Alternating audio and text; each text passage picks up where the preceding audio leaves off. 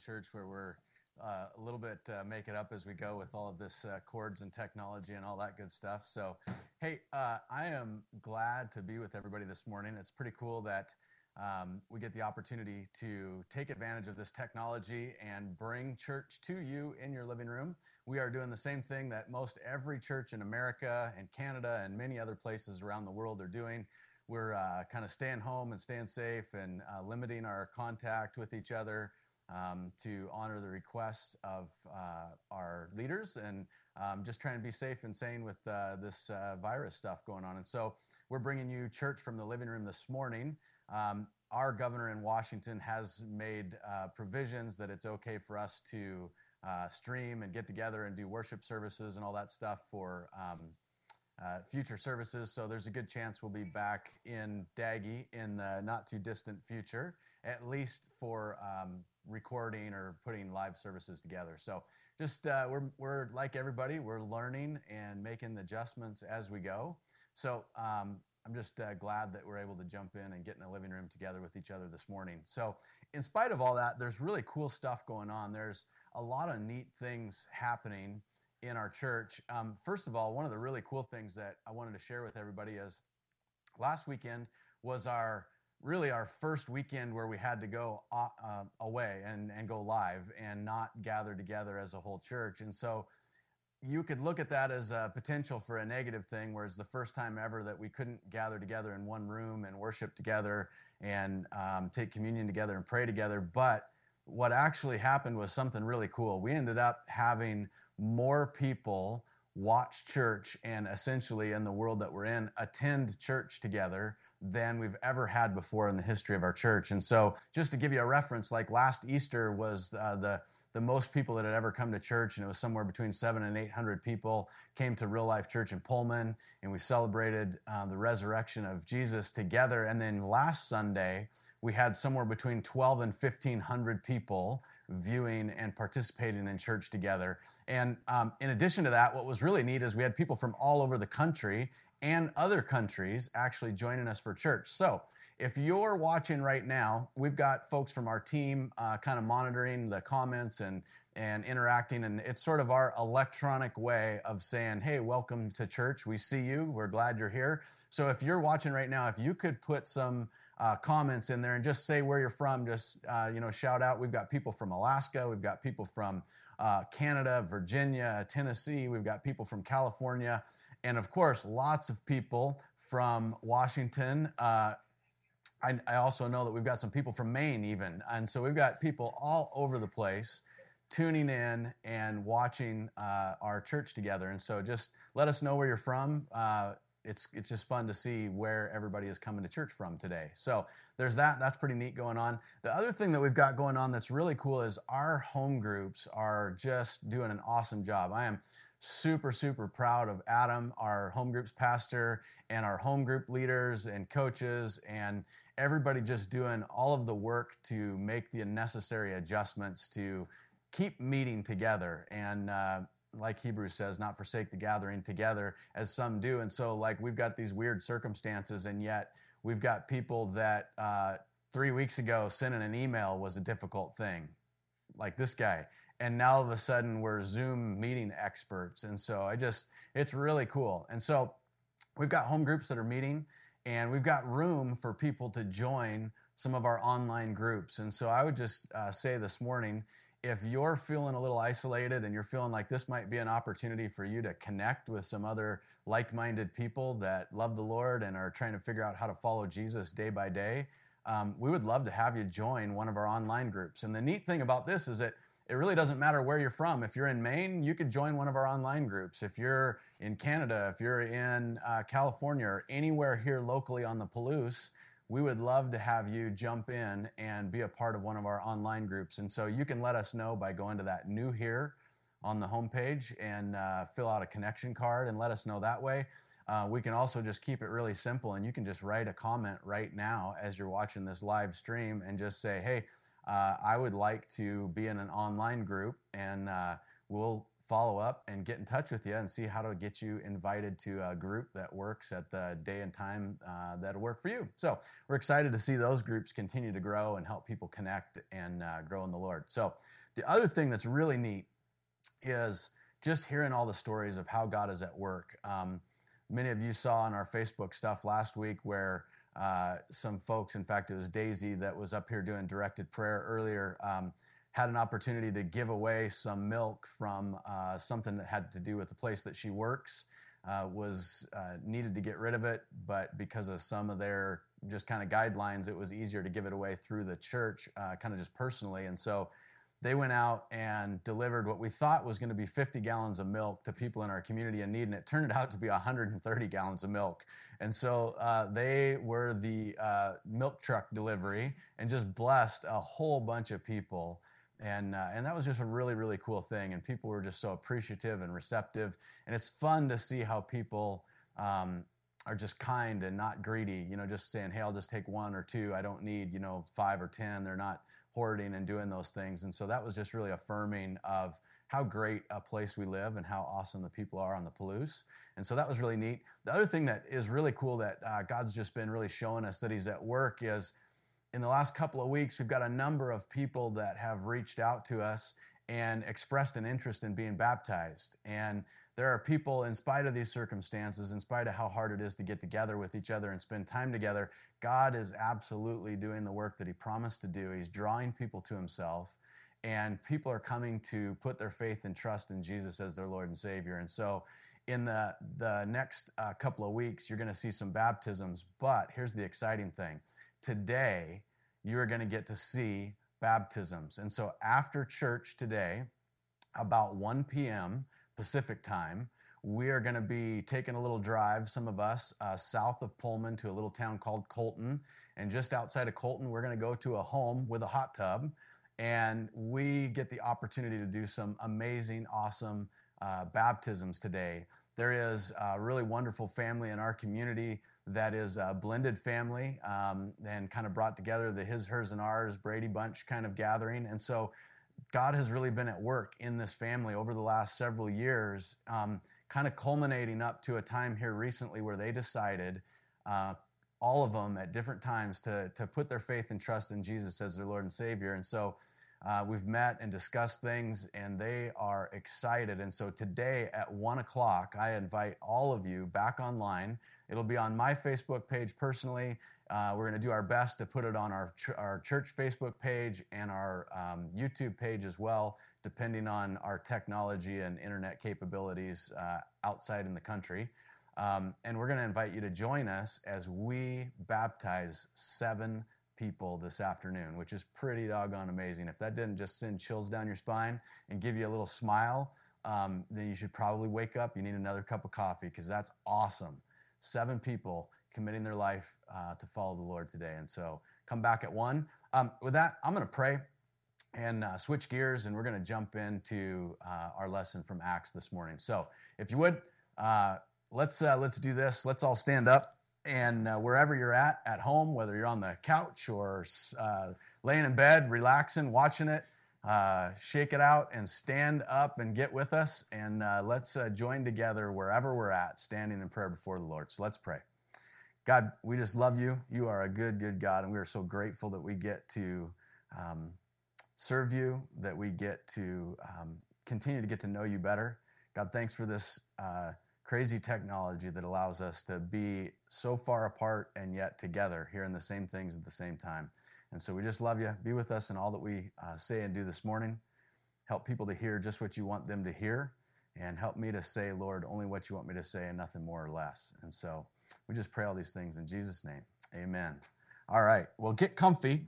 I am going to share some stuff with you out of Acts this morning. So we've been in this series in the book of Acts, and we've been talking about this amazing book that takes us back in this really brilliant piece of history where God is doing something new. God is working through the Holy Spirit and the apostles and the disciples and the teachers, and He is miraculously revealing that He is a God that is for everyone.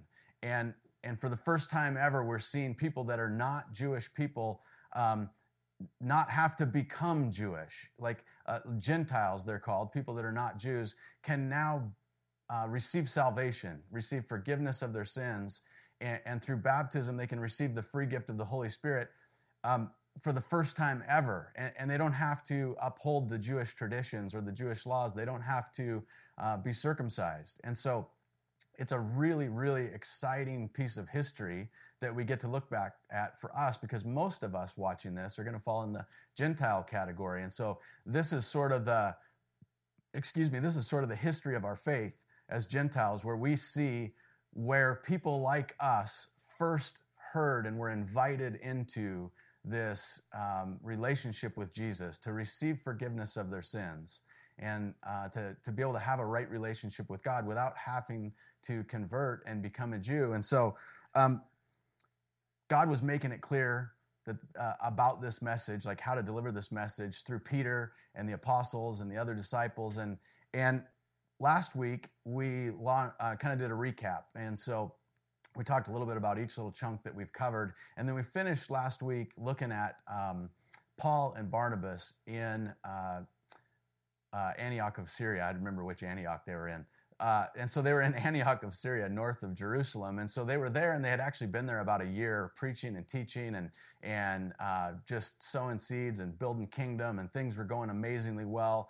And we saw at the end of that passage last week where they were actually, the disciples heard from God and said that it was time to set apart Paul and Barnabas and send them out on a new mission. A new assignment, and they didn't really know where they were going to go or how long they were going to be gone or what they were going to encounter. And so that was sort of where we finished up last week, and we're going to dive into that this week, because they take off, and where they leave from Antioch of Syria, they go down to the coast and they sail, and what we're about to start talking about here is referred to as Paul's first missionary journey. And so every one of you that has a Bible at home will have a map that looks something like this one that you're going to see on the TV over here is a map of Paul's first missionary journey. And so most Bibles have these, and they're mapped out. And so down here in the corner, they started in Antioch, and they sail to the island in the middle of Cyprus, and they travel across the island and minister and serve. And then they go north inland to a place called Perga. And I had the really awesome opportunity a couple of summers ago of going with folks to Turkey, and which is all of the land that we're looking at right there on that screen. In the Bible, it was Asia Minor and broken up into different regions. And so got the opportunity to stand in Perga right where Paul and Barnabas would have landed and walk the same stones and the same steps that they would have walked on this very first just footsteps into this new country and this new adventure that God had sent them on. And it was pretty amazing, pretty cool stuff. And so what happens is they get to this place called Antioch of Pisidia, and they go inland and they go there and they do what Paul always does. He goes straight to the synagogue first, to the church, and he teaches in the synagogue. And he is a passionate, fiery teacher, and he believes every word that comes out of his mouth with his full heart and soul. And as he preaches and teaches, the crowds are forming and people are very receptive to him. And so much so that at the end of the service, as he was getting ready to leave, Luke says that the crowds formed around him and actually begged him to come back the next week and keep teaching him more. And as a preacher, that's sort of a preacher's dream. Like at the end of church, if everybody was lined up begging for more, then you've done a heck of a job as a preacher. And so that's a pretty cool thing. And so that's exactly what happens. Luke says that they come back the following week and they preach again in the synagogue. And this time Luke says that almost the whole city showed up to hear Paul and Barnabas at the synagogue. And so it's pretty amazing. And so on the heels of this, what we start to see again is this tension that we've already seen a little bit. And it starts to crop up again, this tension between the Jewish religious leaders of the day and the teachers of the day, who felt like the way to be right with God was in upholding the Jewish laws and tradition and being circumcised and converting to become a Jew and upholding their laws and traditions was the way to have a right relationship with their God. And they didn't see that there was any other way or means available to have a right relationship with God. And yet Paul and Barnabas come in and they start preaching and bringing this message that Peter had received from the Lord, that now it's okay for anyone who puts their faith and trust in Jesus to have a right relationship with God. You don't have to become a Jew. You don't have to even be circumcised. And so things are starting to build. This tension is building. And so what happens is Luke says that the Jewish leaders and teachers saw the huge crowds that were showing up to listen to Paul and Barnabas, and they were filled with jealousy. And it stirred them up to say all sorts of terrible things about Paul and Barnabas, and to say slurs against them, and to make false accusations, and to try and thwart the crowd against them. But here's the thing. Paul and Barnabas were no pushovers. And so they held their own. And we see in Acts 13 where they defended themselves and accurately presented the gospel. And the fact that they stood up to the Jews and the religious leaders there, and they could hold their own and bring the scriptures forth, was really amazing to the Gentiles. It was super refreshing, like a breath of fresh air. So here we have these people that have never really seen a way to have salvation that the Jews have, apart from circumcision and becoming Jewish. Now they see that there is a new way, a way to put faith in Jesus alone. And they see these guys that are defending them, that are going to bat for them, that are sticking up for them. And it was super encouraging. And so that's where I want to pick up the story with us. And we're going to jump in the scriptures. So if you've got your Bible out, we're going to be in Acts chapter 13. And it's going to be on the TV here with us, and I'll read it out for us. But it's going to be Acts chapter 13, beginning at the end of chapter 13 in verse 48. And so Acts 13, verse 48, it begins like this. It says, "When the Gentiles heard this, they were glad and honored the word of the Lord, and all who were appointed for eternal life believed. And the word of the Lord spread throughout the whole region. But the Jewish leaders incited the God-fearing women of high standing and the leading men of the city. So they stirred up persecution against Paul and Barnabas and expelled them from their region. So they shook the dust from their feet as a warning to them, and they went to Iconium. And the disciples were filled with joy in the Holy Spirit." And so this idea that they shook the dust from their feet, in every culture there are different mannerisms or things you could do with your arms or hands or fingers to sort of tell somebody off, to kind of tell them what you think of them. It's sort of a slam. And this idea of shaking the dust from your feet at someone was sort of a way of, saying that you disapprove. You're not, you're not happy with what they were doing or who they were. And so by shaking the dust off their feet at the Jews, it was kind of their way of telling them off. It's also, there might have been a little bit more to it. It might have been even a little more underhanded by Paul and Barnabas, because it's common that when Jews would travel on their pilgrimages to Jerusalem, they would, before entering the Holy Land, they would actually shake the dust off of their feet. And it was a way of like symbolically shedding off the dust from the pagan countries that they'd traveled to.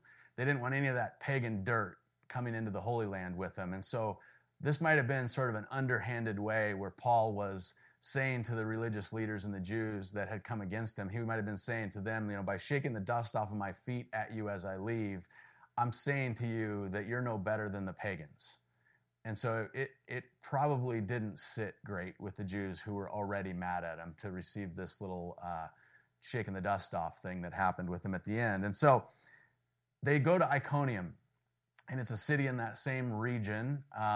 And for those of you that maybe are not familiar, these cities that we're going to look at in this particular text, Iconium, Lystra, Derbe, Antioch of Pisidia, particularly Iconium, Lystra, and Derbe. These are areas that are known as an area in the Bible that was called Galatia. And so when Paul later writes the letter to the Galatian churches, it's these people who he's meeting here for the first time. And so he goes to Iconium, and in Iconium, they do what they always do. They go and they preach the word. And so I want to just jump into that with us together in Acts 14. At the beginning of Acts chapter 14, starting in verse 1, it says, "At Iconium, Paul and Barnabas went as usual to the Jewish synagogue. There they spoke so effectively that a great number of Jews and Greeks believed. But the Jews who refused to believe stirred up other Gentiles and poisoned their minds against the brothers. So Paul and Barnabas spent a considerable time there, speaking boldly for the Lord, who confirmed the message of his grace by enabling them to perform signs and wonders. And the whole city ended up being divided. Some sided with the Jews and others with the apostles. And there was a plot afoot among the Gentiles and the Jews, together with their leaders, to mistreat them and stone them. But they found out, and they fled to the Lycaonian cities of Lystra and Derbe and to the surrounding country, where they continued to preach the gospel. And so we're starting to see this recurring theme is everywhere Paul and Barnabas go, they start in the synagogue. They go straight to the kind of Jewish religious center for worshiping God, and they preach from the scriptures, and they share the good news of Jesus as the way for salvation is through faith in him, and they enlighten people as to what the scriptures and how they pointed to Jesus, and it stirs up this jealousy with the Jews, it seems, everywhere they go. And so everywhere they go, there's this tension of some are for them and some are against them, and they don't really know who their friends are and who their enemies are, and it had to be a pretty trying time. And so they find out that they're going to be persecuted in Iconium, and so they flee the city for their safety and go to the neighboring cities of Lystra and Derbe in that region. Now, what happens next is kind of a crazy story. And if you don't know some of the backstory, some of the kind of local lore, the local legend that was relevant at the time, then you could read what happens in the rest of Acts 14 here and sort of miss some of the cool stuff going on. So I just want to share this story with you. I had a chance to hear this story standing in the exact place that Paul and Barnabas would have encountered these events in Turkey. And so it was a pretty amazing thing. And so there's a story that really permeated the region that Paul and Barnabas were in.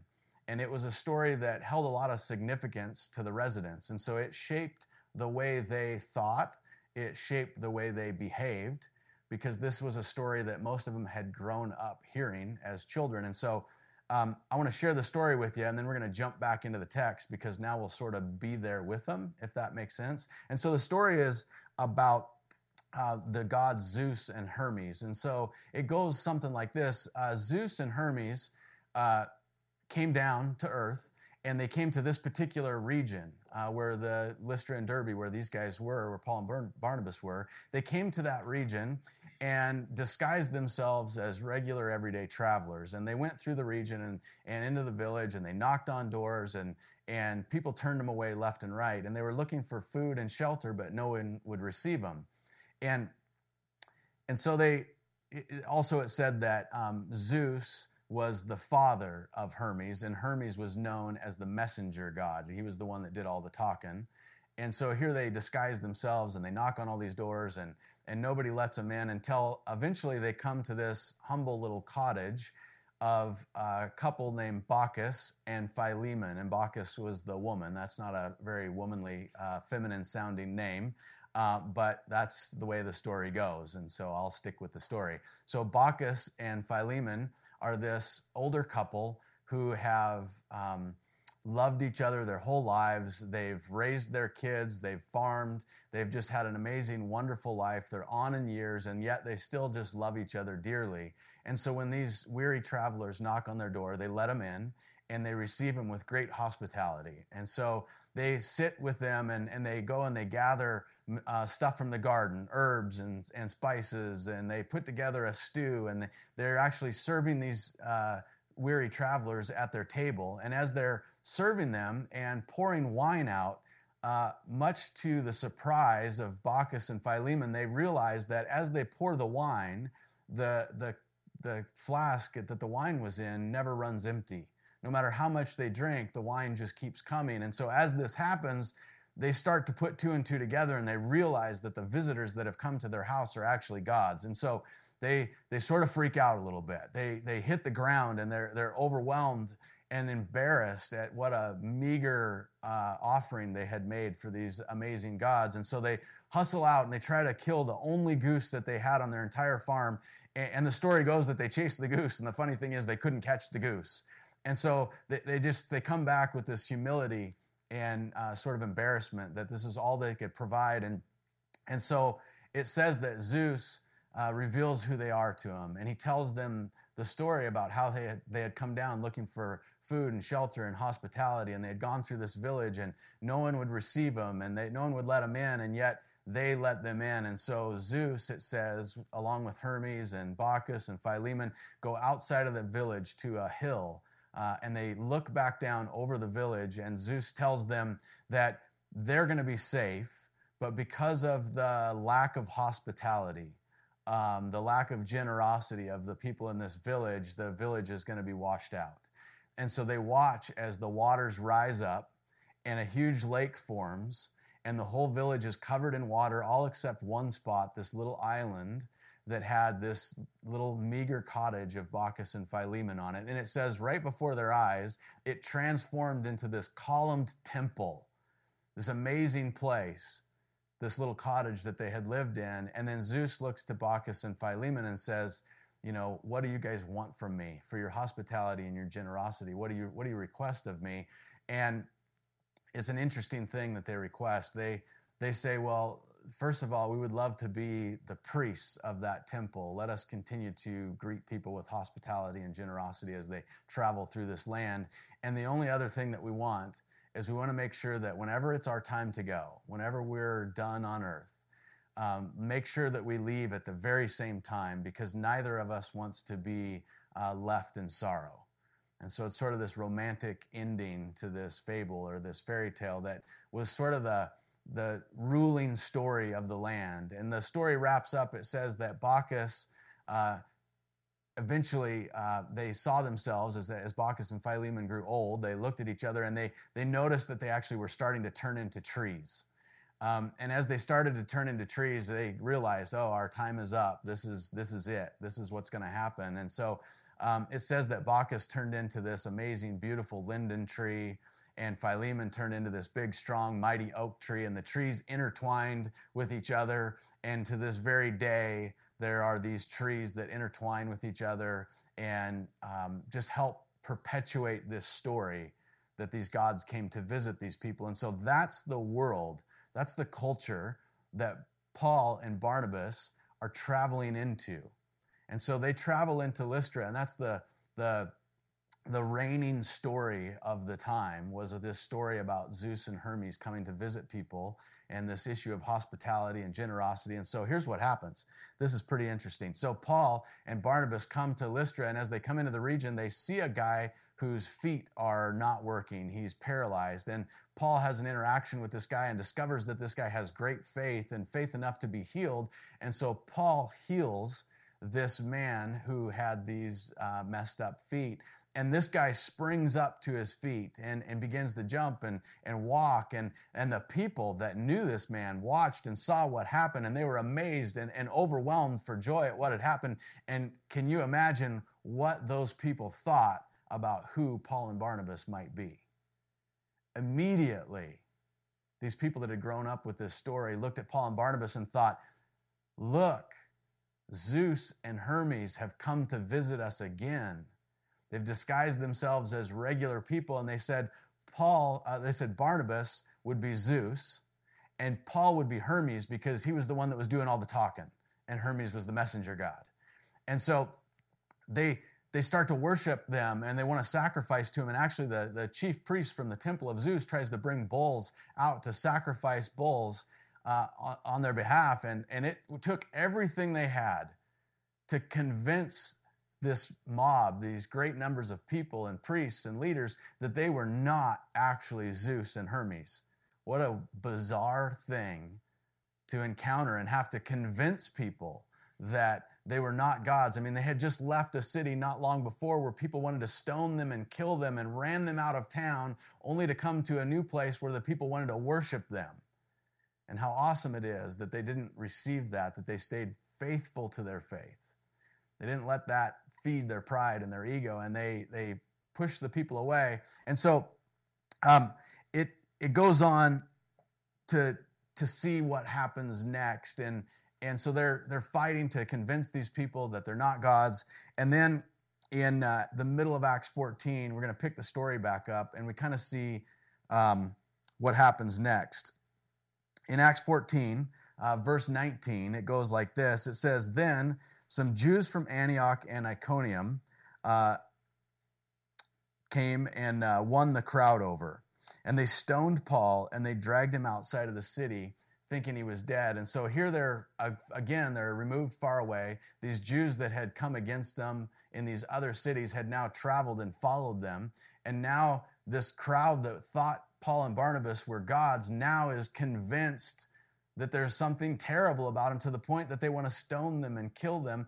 And it says that Paul is actually stoned to the point where everyone thought he was dead, and he is dragged outside of the city and left for dead. And I don't know if you have a lot of familiarity with what it means to be stoned. And as you see, the picture on the screen here is a painting that sort of depicts the violence that would have been involved. And so here Paul is thrown at with rocks, and to the point where he collapses, and they continue to throw him at him. Oftentimes they would take people outside the city gates first, so that when the person was killed, they wouldn't have to deal with the stench or the uncleanliness that came from a dead body. And it says here, it looks like, I think probably the mob was just so incited by these Jews that had come that they actually just stoned him right on the spot, because then it says they drug him outside of the city and left him for dead. Now I got to wonder, thinking about who Paul is and what his story was and how he was involved in early on in the Christian movement in persecuting the Christians, I have to wonder, as Paul is being hit with rocks, as he's no longer able to stand and drops to the ground and is wondering if this is his last day on earth, his last moment, his last breath, and the pain and the agony that would come from literally being pelted and pummeled with stones, if Paul didn't have an immediate flashback to the day that he stood as Stephen was stoned, as Stephen was persecuted and killed, as one of the first believers in Jesus who was killed for his faith, if Paul didn't wonder what it would have been like for Stephen and the pain and the agony that he would have went through, and what would that have done to shape Paul's will to live, his conviction, his desire, his belief in who Jesus really was. And so it says in the rest of this passage something pretty amazing. We'll pick it back up. It says that he's outside, he's been stoned, he's left for dead. And then it says in verse 20 that after the disciples gathered around him, he got up and he went back into the city. And the next day, he and Barnabas left for Derbe. So, you just have to think about that for a second. They got up and he went back into the city. There's this mob that has tried to kill him, that has flip-flopped from worship him to throw rocks at him. It's about as unsafe a place as Paul could ever go. But there is something in Paul and Barnabas, and it leaked out all over the disciples around them. There was something in them that just drove him. It drove him to not be able to stop telling people about Jesus. No matter what opposition he faced, no matter how painful it was for him, no matter how uncomfortable it was for him, no matter how bad it tarnished his reputation, it didn't matter. He couldn't not talk about Jesus. And so a beaten and bloodied and bruised Paul stands up, no doubt helped by his friends, no doubt with friends surrounding him going, "You're going to do what?" "No, you're not going back in there. We're not going to let you. You're crazy. They almost killed you. It's a miracle that you're still breathing. You can't go back in there." And imagine the conviction of Paul as he looks at him and just says, what else would I do? And so he goes back to those very same cities. We'll finish up in Acts 14. It says that in verse 21, it says that they preached the gospel in that city. And get this, won a large number of disciples. I don't think there's anything much more convicting and believable than somebody that is passionately following Jesus no matter what. No matter what the cost, no matter what the consequences, no matter what the circumstances, when nothing sways their faith, it draws people to the God that they follow.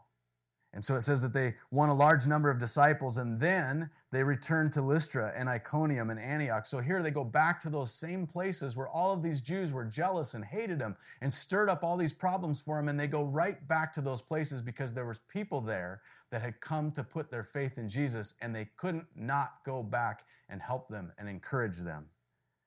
It says that they, in verse 22, it said that they strengthened the disciples and encouraged them to remain true to the faith. And Paul said, we must go through many hardships to enter the kingdom of God. We must go through many hardships to enter the kingdom of God. Now, if there was ever a guy that had the right to make that statement, that was one.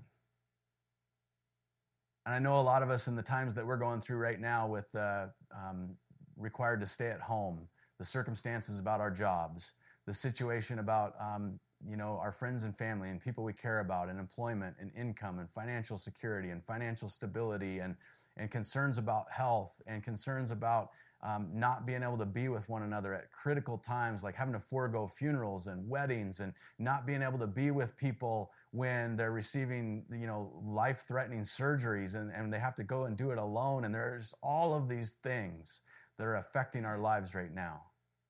There are all of these circumstances that are affecting how we live day by day. And all I can say is that we're in good company. We're in good company with a guy like Paul that says we're going to have to go through hard times if we're going to be committed to following the Lord. It's not if, it's when. And so now more than ever, I would encourage each one of us to reach out to your friends and family, to spur each other on in your relationship with Lord. Let's let this be a time where we are putting down deep roots with God. We are drawing closer to Him. We're digging into the text. We're digging into the scriptures. Our homes are filled with worship music. And then we praise Him and we draw together. And anytime God puts someone on your heart, you pick up the phone and you give them a call. Let's let this be a time where we grow deeper personally with the Lord. We strengthen our faith so that we're ready for the hard times ahead, and that we look out for one another like never before.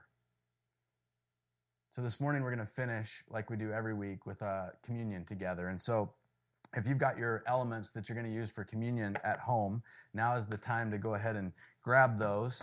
And every week at Real Life, we gather together and we take communion together. And so if you're new with us and watching maybe for the first time, for us, communion is not a part of something that you need to be a member of our church to do. It's not something that you have to sign a certain thing or go through a certain class. Like for us, we have what we call an open table. And what that means is that anybody that wants to celebrate the death, burial, and resurrection of Jesus is welcome to take communion with us. We look at you and we say that if you love Jesus, you're family. No matter where you are, no matter what church you go to, no matter what town you live in, we're brothers and sisters. And so this morning, wherever you're at, we get to take communion together. And so we do this every week so that it never gets far from our mind what Jesus did for us and what He accomplished for us on the cross. Through His death, burial, and resurrection on the cross, we have a way to be right with God. We have a way to receive forgiveness for our sins.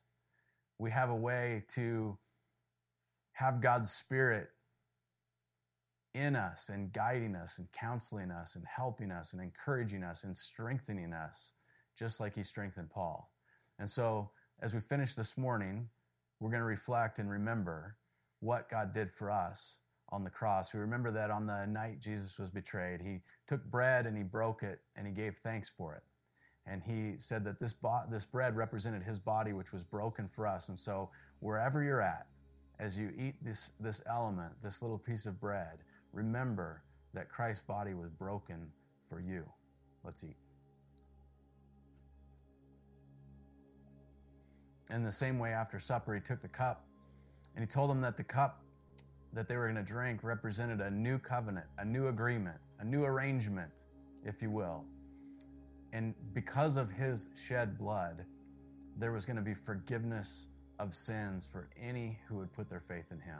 And so this morning, as we drink the cup, remember that there is forgiveness of sins through the shed blood of Christ. So let's drink.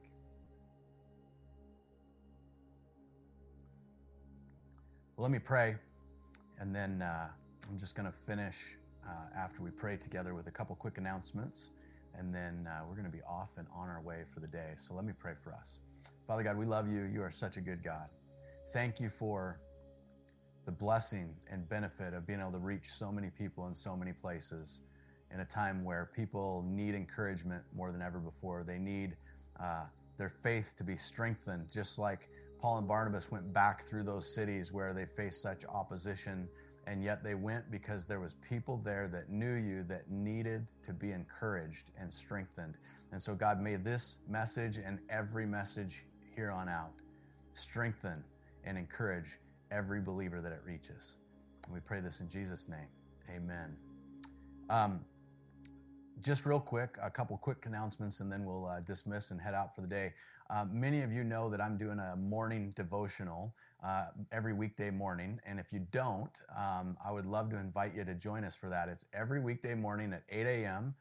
It's on Facebook and YouTube, and it's short. It's every morning at 8, and it's like 10 minutes or less. It's just a quick way to start our day together in God's Word. And so if you haven't watched those yet, you can go to our YouTube channel and watch any of them from last week or any of our past sermons. If you're new to the series and want to catch up with some of the sermons and messages from Acts, you can go and see those there. And so I would just encourage you to go and do that. And I'd love to see more of you joining us for those morning devotionals. So next up is we are going to get busy and hustle and transition to mobile church on the move. And we're going to head to Colton. And the next time you see us around 1 p.m. on Facebook Live, you're going to get to join with us as we baptize a whole entire family that's committing their life to follow Jesus. So pray for us, pray for the technology to work, and lift up that family in prayer, as this is a huge day for them. So you guys have an awesome day. God bless. We'll see you next week.